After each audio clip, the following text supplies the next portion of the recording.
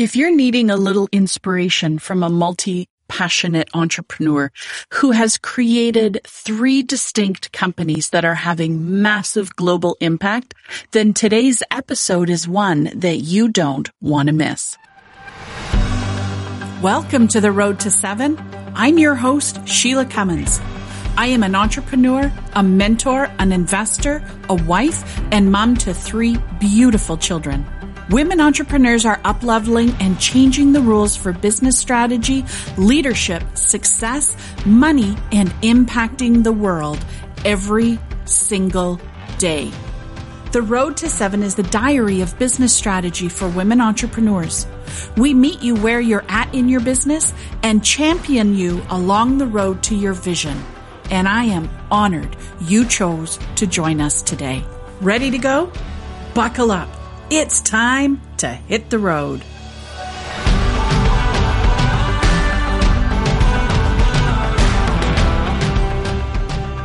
My guest today is Tanya Hales. She's an award-winning creative storyteller who uses various mediums to evoke emotions, create change, build movements, and color in white spaces.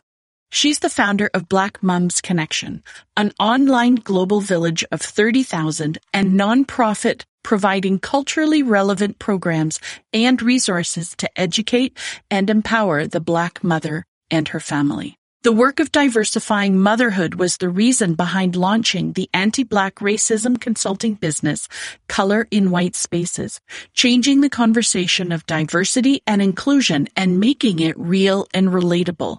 Tanya was the 2019 BMO for Women Award recipient for Community and Charitable Giving, 2020's L'Oreal Women of Worth honoree, and selected as one of Canada's top 25 women of influence in 2021. She and her words can be found on CBC, Global TV, City News, Globe and Mail, Cityline, Toronto Star, Today's Parent, HuffPost, and more. From event planning to freelance writing, from anti-Black racism advocacy to public speaking, Tanya brings her fresh brand of authenticity everywhere she goes, using the power of storytelling to change the world. I hope that you enjoy this conversation as much as I did. My guest today is a multi-passionate entrepreneur with her hands in some really cool buckets. And I've been following Tanya for a while now, both through the Black Mums Connection and also through her work as a speaker, a writer and a speaker. And Tanya, one of the things I'm curious is, I know you're multi-passionate. Which came first, your community or the speaking? Neither, technically. My journey of entrepreneurship started actually when I had to leave my last place of employment. I had been doing event planning for over a decade, did it for an event catering company, different nonprofits like Big Brothers Big Sisters, and loved it. I loved that every day was different. And maybe that's why I'm in a place now where literally every day of my life is very, very different from the one before. And I was writing for a website and they said, we're going to start doing events. Do you want to do them? And so I became an entrepreneur basically overnight. Didn't know what I was going to call my company, didn't know anything, but I knew I had to incorporate and get my papers in order so that way I could start charging people and did that. And, writing has always been a part of my life, I'd say since high school.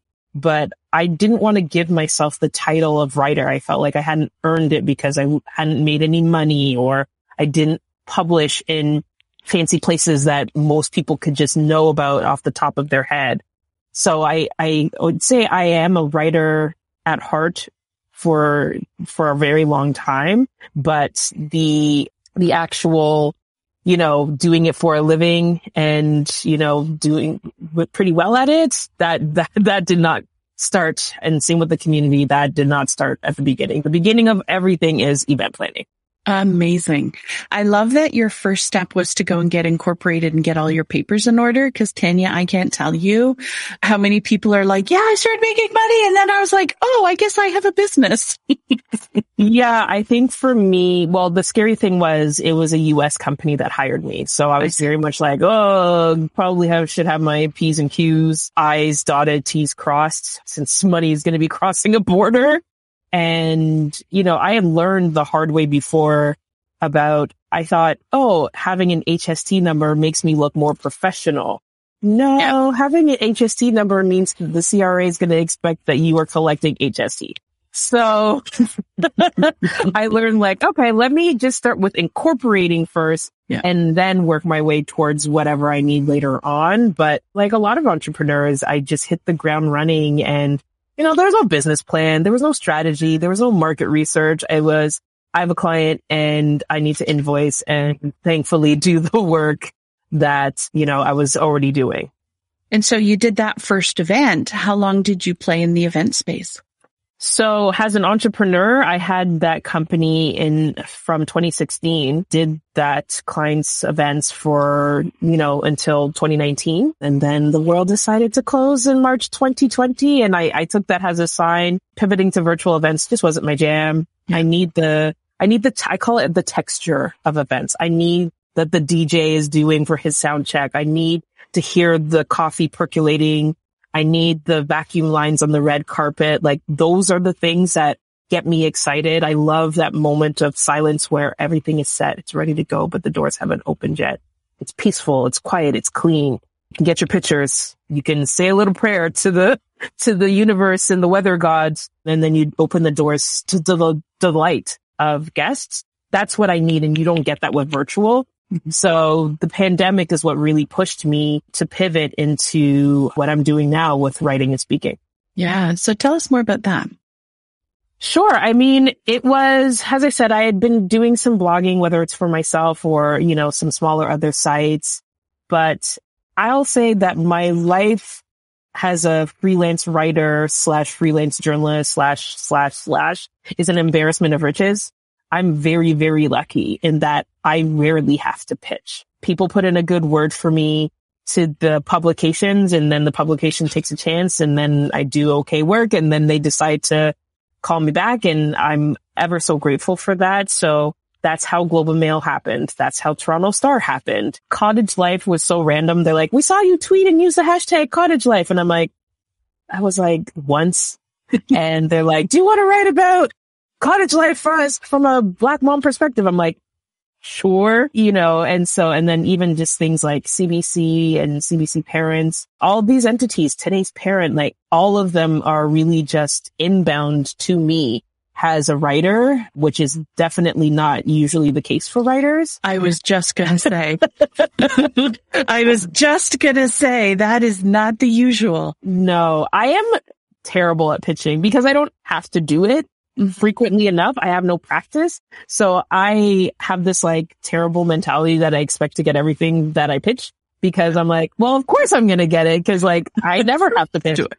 That's not how really the real world works in the world of writing. So, and then speaking was just an extension of that. I love telling stories. That's why I call myself a creative storyteller. Mm-hmm. I love writing stories. I love talking the stories, whether it's my own or that of other people, especially if I can amplify communities that are important to me. Of course, the Black community, Black women in particular, as much as I possibly can. So I think it was just a natural extension. I was the kid that got the she talks too much in class and her report card. So it feels very fitting to be able to get paid to talk too much. And I think also too, storytelling is the world's oldest way of communicating, of giving instructions, of passing down recipes. And so if I can go into a bank and do an anti-Black racism workshop, but not call it a workshop, just call it a conversation, it's more likely to be real and relatable, which means that it's going to resonate and they're going to take it with them as opposed to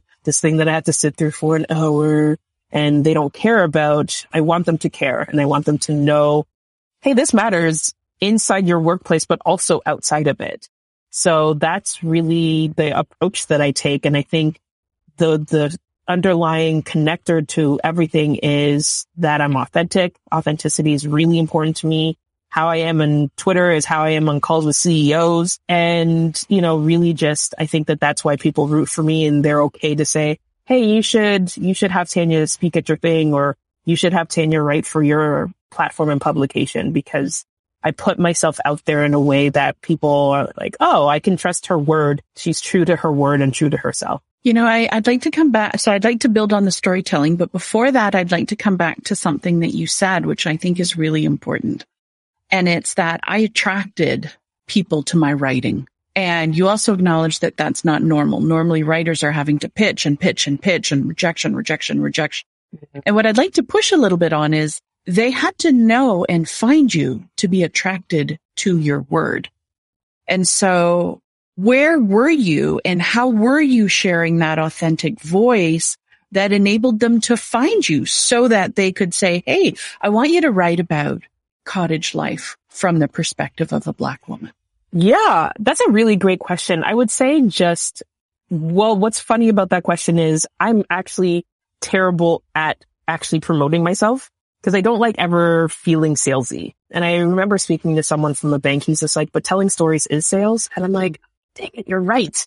Yep. But I'm still like, I don't like look at me. Like I'll share something once. I'm like, I'm doing a thing. And then I walk away from it because I don't want to, be that person who's pushing every 14 seconds myself, right? That doesn't feel genuine to me.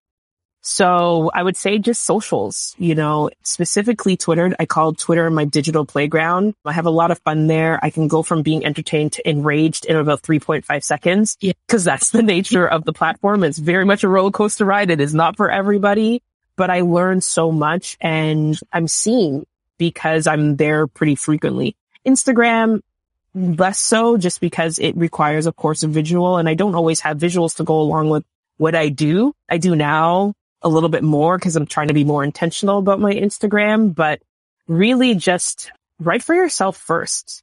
And I think that that's the thing. Like you are a writer if you write.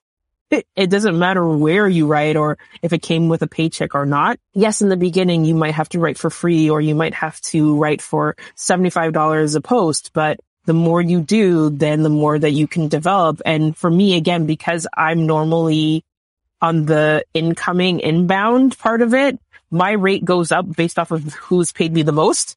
So when an entity says, oh, we do 600 per post, I'm like, well, that's my new threshold, right? And I'm like, I don't have to think about what am I supposed to actually be charging more? Probably. Right. But I'm okay with using that as the benchmark. I'm like, well, I'm not writing for like $75 anymore because I can make 600. Right. For less writing. Right. Right. I'm like, I'm doing like my first feature magazine article and that was like $2,000 and I was so excited. I'm like, oh my gosh, $2,000. And so now that's my new benchmark of like, if I pitch to a magazine to do a feature article, I'd be like, well, this is the minimum that I now require because I have one of these under my belt. And that was the money that they paid me. And I think just in terms of I'm a sharer of information. So when I had someone come to me on Twitter, she's like, you're who I want to be when I grow up. I'm like, you don't want to be me when you grow up. And, kind of gave her, she's just like, how much should I be charging X, Y, and Z? And I told her, I was just like, hey, listen, this platform, they only pay me $150, but it's a parenting platform. And that is the niche and the lane that I am being considered as a thought leader in. So it just adds to my overall repertoire of saying, I'm a parenting expert. I go on Cityline and talk about parenting. I go on CBC Parents and talk and write about parenting. You can find my words in Today's Parent. Like, if there's one thing that Tanya can talk about and to write about, it's parenting. So I think it's just a matter of not everyone should try and be Walmart. You have to figure out how to make yourself the beer store. And that might take some time, and figuring out like, what are you passionate about? What could you get on stage and talk about for free, passionately for at least 15, 25 minutes, and there's certain things and there's 3 topics for me that I figured out. I'm like entrepreneurship and branding. Like I'm very big on, I'll look at a show and I'm like, why don't they have, a Twitter account that would be tweeting out the soundtrack or where I can get the outfit that the character is wearing? Like I'm always thinking about those kinds of things, the branding and the brainstorming part of it. I can obviously talk about parenting and motherhood. And then, of course, being Black. I'm a Black woman. I'm a Black mother. So the representation of Black people, anti-Black racism, those are my 3 pillars. That is what I write about. That's what I can talk about. Can I do other things? Can I talk about beauty? If it's going to be from one of those lenses, right? And so I think it's just, I'm going to turn and look at my wall where I have written down my words, because I couldn't come up with just one, words of the year are alignment, boundaries, clarity, focus, and reframing. Wow, those are great. Clarity and focus came first. I had mentors who said, you need to get clear on who you are and what you want. And I'm like, okay, mentors. And then once I had that clarity, I was able to focus. I'm not going to try and write about everything. I'm not going to try and pitch everywhere. I'm going to run this lane that I've been placed in. I'm a thought leader in this particular space. Yes, I can branch out, but truly, honestly, this is the direction that my life is taking me in. So take that one. The universe has literally said, hey, Tanya, you're good at this thing. You've become a thought leader. People look to you for your opinions, your words on this particular thing. So own that thing. So that's my feedback. So choose your lane and own it. Like that could just be, I mean, we need to put that on a t-shirt or something. Yeah. I mean, when you're watching the Olympics, maybe so often the corner of their eye look to see what their competitor is doing. But the moment they turn their head, that's when they trip over their own feet. You cannot watch other people's race while running your own. That is the quickest way to fall flat on your face. Do I have friends of mine that I'm excited for them, but sometimes I'm like, dang, like they're getting these deals and they're getting these things and I want those things. But then there's people who are looking at me like, dang, Tanya's getting these things too. So I'm just like, I just have to run my own race. The universe has given me a path, very clear path. They put like those flashing neon lights, like run this lane in this direction. And I'm like, all right, universe. I grab my backpack and, pack some snacks and let's go. Never leave home without a snack bag. Dang, like I don't leave home without snacks. But that's also, trusting the universe a little bit. Yeah, but the universe won't steer you wrong. It'll steer you in a direction that you are not expecting. It's not going to explain itself to you because it is a matter of trust. It is a matter of saying, you know what? I'm going to land on my feet. I'll be okay. One of the things that I've been saying frequently for the past couple of years is really getting rid of a scarcity mentality. And specifically when it comes to money. My new mantra about money is money will find me when I need it. Mm-hmm. I am not going to worry about money. As a freelancer, that can be somewhat disconcerting because you're waiting for people to pay you. When you're a writer, it's net 60, net 70, net 90 sometimes. You're waiting 3 to 6 months, sometimes a year to get paid for something that you wrote eons ago. But I'm like, there's so much money in the world and I have too much talent for me to worry about where my next paycheck is going to be. If I pitched and I hustled, I'd probably be able to make more than I do. So I'm like, yeah, but the fact that you said that there's more than enough money out there, there's loads of money out there and it will come to me, like from your mouth to the listener's ears. Hear that, because I think so many people don't stay in their lane and don't really claim that space where they can be that thought leader because they're chasing the dollar. Yeah, I stopped leading with money a long time ago because every single time, and especially like even in event planning or even in writing, every single time I took on a client for the sake of money, those are the nightmare clients. They end up costing you more because they change their scope of work. They're late with paying you. They want to message you at 9 o'clock at night and 9 o'clock in the morning. They are the nightmare clients. Not all money is good money. You have to be discerning. And I know everyone's just like, oh, but I'm just starting out and I'm a new entrepreneur. And no, it doesn't matter because the minute if you price yourself in the basement, it's really hard to level up to penthouse. So you have to, this is where market research comes in handy and people don't do that enough. When I was pricing myself as an event planner, despite the fact that I had done it for so long, I didn't know how to price myself as an entrepreneur. So I went to Google. So I'm like, what do event planners make? Yeah. And there was a range of $35 an hour to $150. I'm like, I don't think I'm at $150 level, but I'm definitely not at $35. So I priced myself in the middle so that I could work my way up. Yeah. And every year when I renewed with that particular client, I went up by $10. And because it was US, I was still getting more money anyways because of the conversion. It was win-win-win.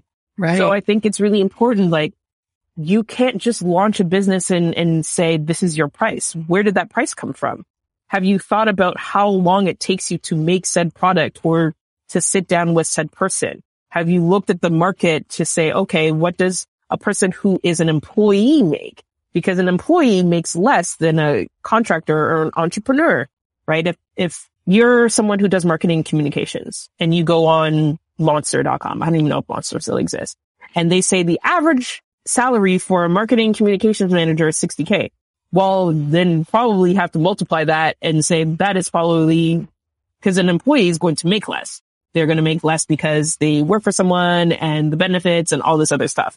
So you have to look at what does someone who owns their own marketing and communications agency or someone who works for an agency, a contractor make per hour, per project. Like, how do you want to charge? Like, the market research is the part that is the most important, but the biggest part that people skip over the most. Well, I think it is. One of the places I push a lot of entrepreneurs when it comes to their pricing is understanding the cost of running your company. And it's expensive. Client acquisition, marketing, right? It costs money oftentimes to get clients, operating costs, paying yourself, paying the government, putting some away, having profit. And when you're just doing that basement pricing, as you say, you're missing out on a whole opportunity because you cannot actually grow the company because you're just charging yourself out as an employee. So I love that you are like, here's market rate. I'm going to go a little bit higher and then I'm going to be working up because now I'm running this company and this is what I'm going to pay myself. Yeah, absolutely. Tell me about how Black Moms Connection came to be because it's really neat. Yeah, Black Moms Connection started as a Facebook group in 2015. Specifically, before that, I was at a splash pad with my son. He was 2 at the time. And I asked myself, do they make sunscreen for Black people? Because fun fact, if I went to Shoppers Drug Mart today and picked up some Coppertone, I could spend 2 hours trying to rub it into my skin and not look like Casper the Ghost, right? That zinc just doesn't go with the Black peoples. And probably because most people, Black included, believe that Black people don't need sunscreen. That's not true. We do still need the sunscreens. So, and I could have gone to Google, but like most moms, I was in Facebook groups on Facebook for moms, and I knew I wasn't going to be able to get an answer to that question because I saw what the reaction was to any type of racial question, even innocent ones, in this particular case, like sunscreen. So I asked 12 of my friends, I created this thing, would you join? They said yes. It was born January 2015. I was like, I didn't know what I was doing. I was just like, it's a Facebook group. Join if you want. And then in spring of 2016, we went from 400 to 4,000 members in 2 months. And it was directly aligned with the killing of Trayvon Martin and the launch of Black Lives Matter. And Black moms were looking for a space where they could say that they're afraid for themselves, afraid for their sons, and not be gaslit and not be told they're playing the race card and all the other things that we get when we bring up race. So I was like, all right, well, this is a thing now. This is a thing that people want and need. And so we incorporated in Canada as a nonprofit October 2016 so that we can take the conversations offline. I'm big on tangibles. Yes. You haven't been able to tell. I'm very big on do the work. And so I wanted to be able to, as I said, take the conversations that were happening in the group offline and of course seek sponsorship for it. So we have conferences, financial literacy courses, different workshops for wellness, a wide variety of things. We have grants where we will make a payment to someone's rent or mortgage if they're facing some housing insecurity. We have an emergency grant where people can use it to buy food, formula, whatever they need. So a wide variety of things with the support of amazing partners and sponsors. Yeah. And today it's an online global village of almost 30,000 moms. That's incredible. And, a national nonprofit organization. And I was like, I just wanted to learn about sunscreen, which, I did eventually get the sunscreen. Shout out to Black Girl Sunscreen, made specifically for and by Black peoples for us. And it's done the job. I took it to Barbados. I took it to the Dominican Republic and didn't burn and came back with an even tan. I'm like, all right, I'm sold forever. Good stuff. Oh, that's fantastic. Isn't it amazing how so many businesses are started because we had the need for that thing? In your case, a conversation, a place where you could ask open and direct questions to people who would get it. Yeah. I think that that's the genesis of all good entrepreneurs. They are figuring out what problem needs to be solved. And I think that that is sometimes missing. I'm always yelling at people. I'm just like, is this a business or is this a hobby? Because people will have something that they're good at. Someone has told them you should sell this. And then they turn around and think that they've made a business out of it. No, you've just monetized your hobby. Those are two very different things. I think it's really important. And even from a nonprofit standpoint, it is, according to the government of Canada, it's a corporation because it's incorporated. It just, instead of hoarding profits and giving it to shareholders, we hoard the profits and give it back to the community. That is literally the only difference between a for-profit and a nonprofit. There's no such thing as a social enterprise. It is not a category the government of Canada has. It's just a social enterprise is a for-profit company that does some good work. It's not an official category. So for me, I have businesses. I have multiple businesses, and again, accidental. And I think it's really important that people figure out why. The first time I did an accelerator course, and the question is, why should general society care about your nonprofit? Mm-hmm. And I was like, dang, that's a really good question, because I've never had to justify it to outsiders. But I need to be able to do so, because outsiders, and when I say outsiders, I mean outside of the Black community, are the allies and the people who are holding the purse strings. So I had to figure out, what problem am I solving with BMC? And at the end of the day, healthy moms equal healthy communities, cities, and economies. Full stop. And there's a ton of statistics that back me up on this.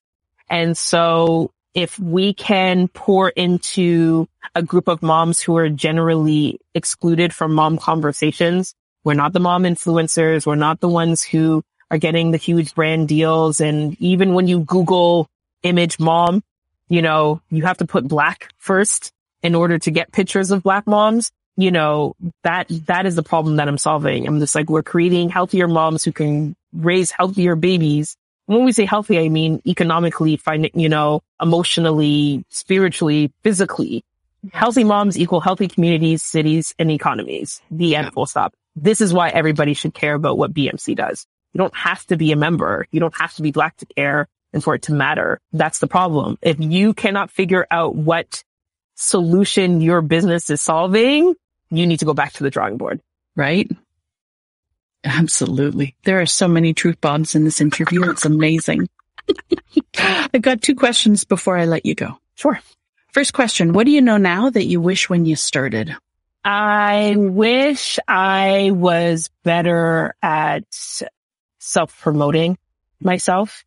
I hid myself at the peak of the height of my successes, especially my event planning business. My Instagram account was closed because I had a stalker and I thought that was going to be a way to protect myself. It wasn't. And so if I had just been louder about the things that I was doing, I'd be in a completely different space. I might still be doing event planning and charging that $150 per hour. I don't have regrets about it necessarily, but I feel like I'd be in a different position. I think BMC would have probably always been a thing. That was luck of the draw. That was us being in the right place at the right time. We were an online community before everyone was forced to have online communities.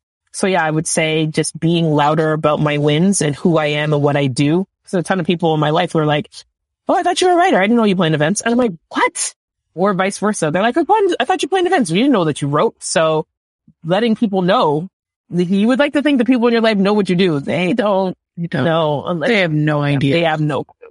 And we can't expect them to know unless we tell them. So I guess no time like the present. Yeah. Get loud. Turn it up. Yeah. Tell us what's next for Tanya Hales. What is next for Tanya Hales is in 5 weeks-ish, approximately, on May 18th. I will be doing a TEDx Toronto talk. Fantastic. Yes. I'm very nervous and excited. Nervous because, fun fact, you have to memorize your TEDx scripts. There's no prompt. There's no notes, nothing. It's all memorized. That part gives me a little bit of anxiety because I've never had to really do that. I'm great at speaking off the cuff and I could talk for 8 to 10 minutes, but the structure and the pauses and what am I doing with my hands? Yes. All that stuff. What's your topic, Tanya? It is exactly about diversifying motherhood and why BMC is important and that. So when I say that the universe was like, hey girl, this is your lane. This is what you're going to be talking about. And also too, like it all ties back together because TEDx being added to my bios will now increase my speaker rates. And I know this because I've already done the market research and I'm already undercharging anyways.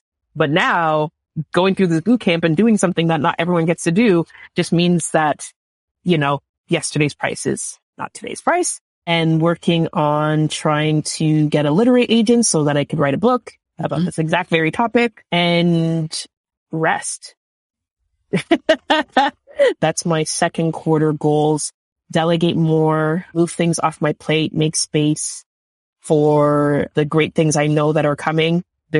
I don't know what it is. I was asked by the Ontario NDP to run for the riding that I live in. And I was like, wait, you guys went to my Instagram, saw my pictures and said this would be a good candidate. I was like, whoa, but that's just a sign that people are watching. Yes. What you do. So that's why you have to put yourself out there. It wasn't something that I'd ever thought about or considered before. I did turn it down, so I will not be running in the next provincial election for several reasons. But, that has just opened up a curiosity and planted a seed in me. I'm like, maybe it is something that I can do in the future. So I'm just leaving. I want to clear as much clutter away, both emotionally and physically. So that way, when the next big thing comes my way, I'm ready for it. Fantastic. Well, I've got my ticket to TEDx Toronto, so I'm looking forward to hearing you. We'll be sharing about it. Hopefully we can coordinate the release of this podcast with your talk so we can cross promote. People are going to want to connect with you. They're going to want to learn from you. They're going to want to talk with you. Where should we be sending them, Tanya? So I'm all over the e-streets. You can find me on LinkedIn, of course, where I try to be semi-professional. If you want more sass from me, Twitter is definitely that part. Tanya Hales on both those platforms. On Instagram, I'm the Tanya Hales because someone else has my name, but I'm like, that's annoying. Oh. If you want to support and learn more about Black Moms Connection, it's Black Moms Connection on Instagram and LinkedIn and of course on Facebook, where we still have our villages. And if you want to learn more about what I'm doing, what I'm up to, socials is usually the fastest way. I don't update my website nearly as fast as I should, but my life moves way faster than I can update it anyway. So, well, thank you for stopping and just checking in with us for this podcast. We really appreciate you and appreciate your message. Thank you so much. I had a blast. Oh, likewise. We'll talk to you soon. Thank you. Thank you for listening to The Road to 7. If you found value in what you've heard today, please leave us a 5-star rating and a written review. You might just get a shout out on an upcoming episode. And you never know when I'm going to be mailing some surprise treats to our reviewers. Make sure to subscribe so you automatically get notified when new episodes are released. Are you looking for a way to connect with other entrepreneurs that are facing the same challenges as you? I'd love to connect with you in the Road to 7 Facebook group on Instagram and LinkedIn. Just head to SheilaCummins.com. You will find all the links that you need right there. Together, we'll explore more ways to support your shift into action so that you can grow your business to finally match your vision. I love aligning your vision of success with strategic and intentional actions because that is how we will grow your business to match your vision. I focus on women, all women, because women hold the keys and the power to creating a powerful and positive world through their impact. We'll see you on the next episode.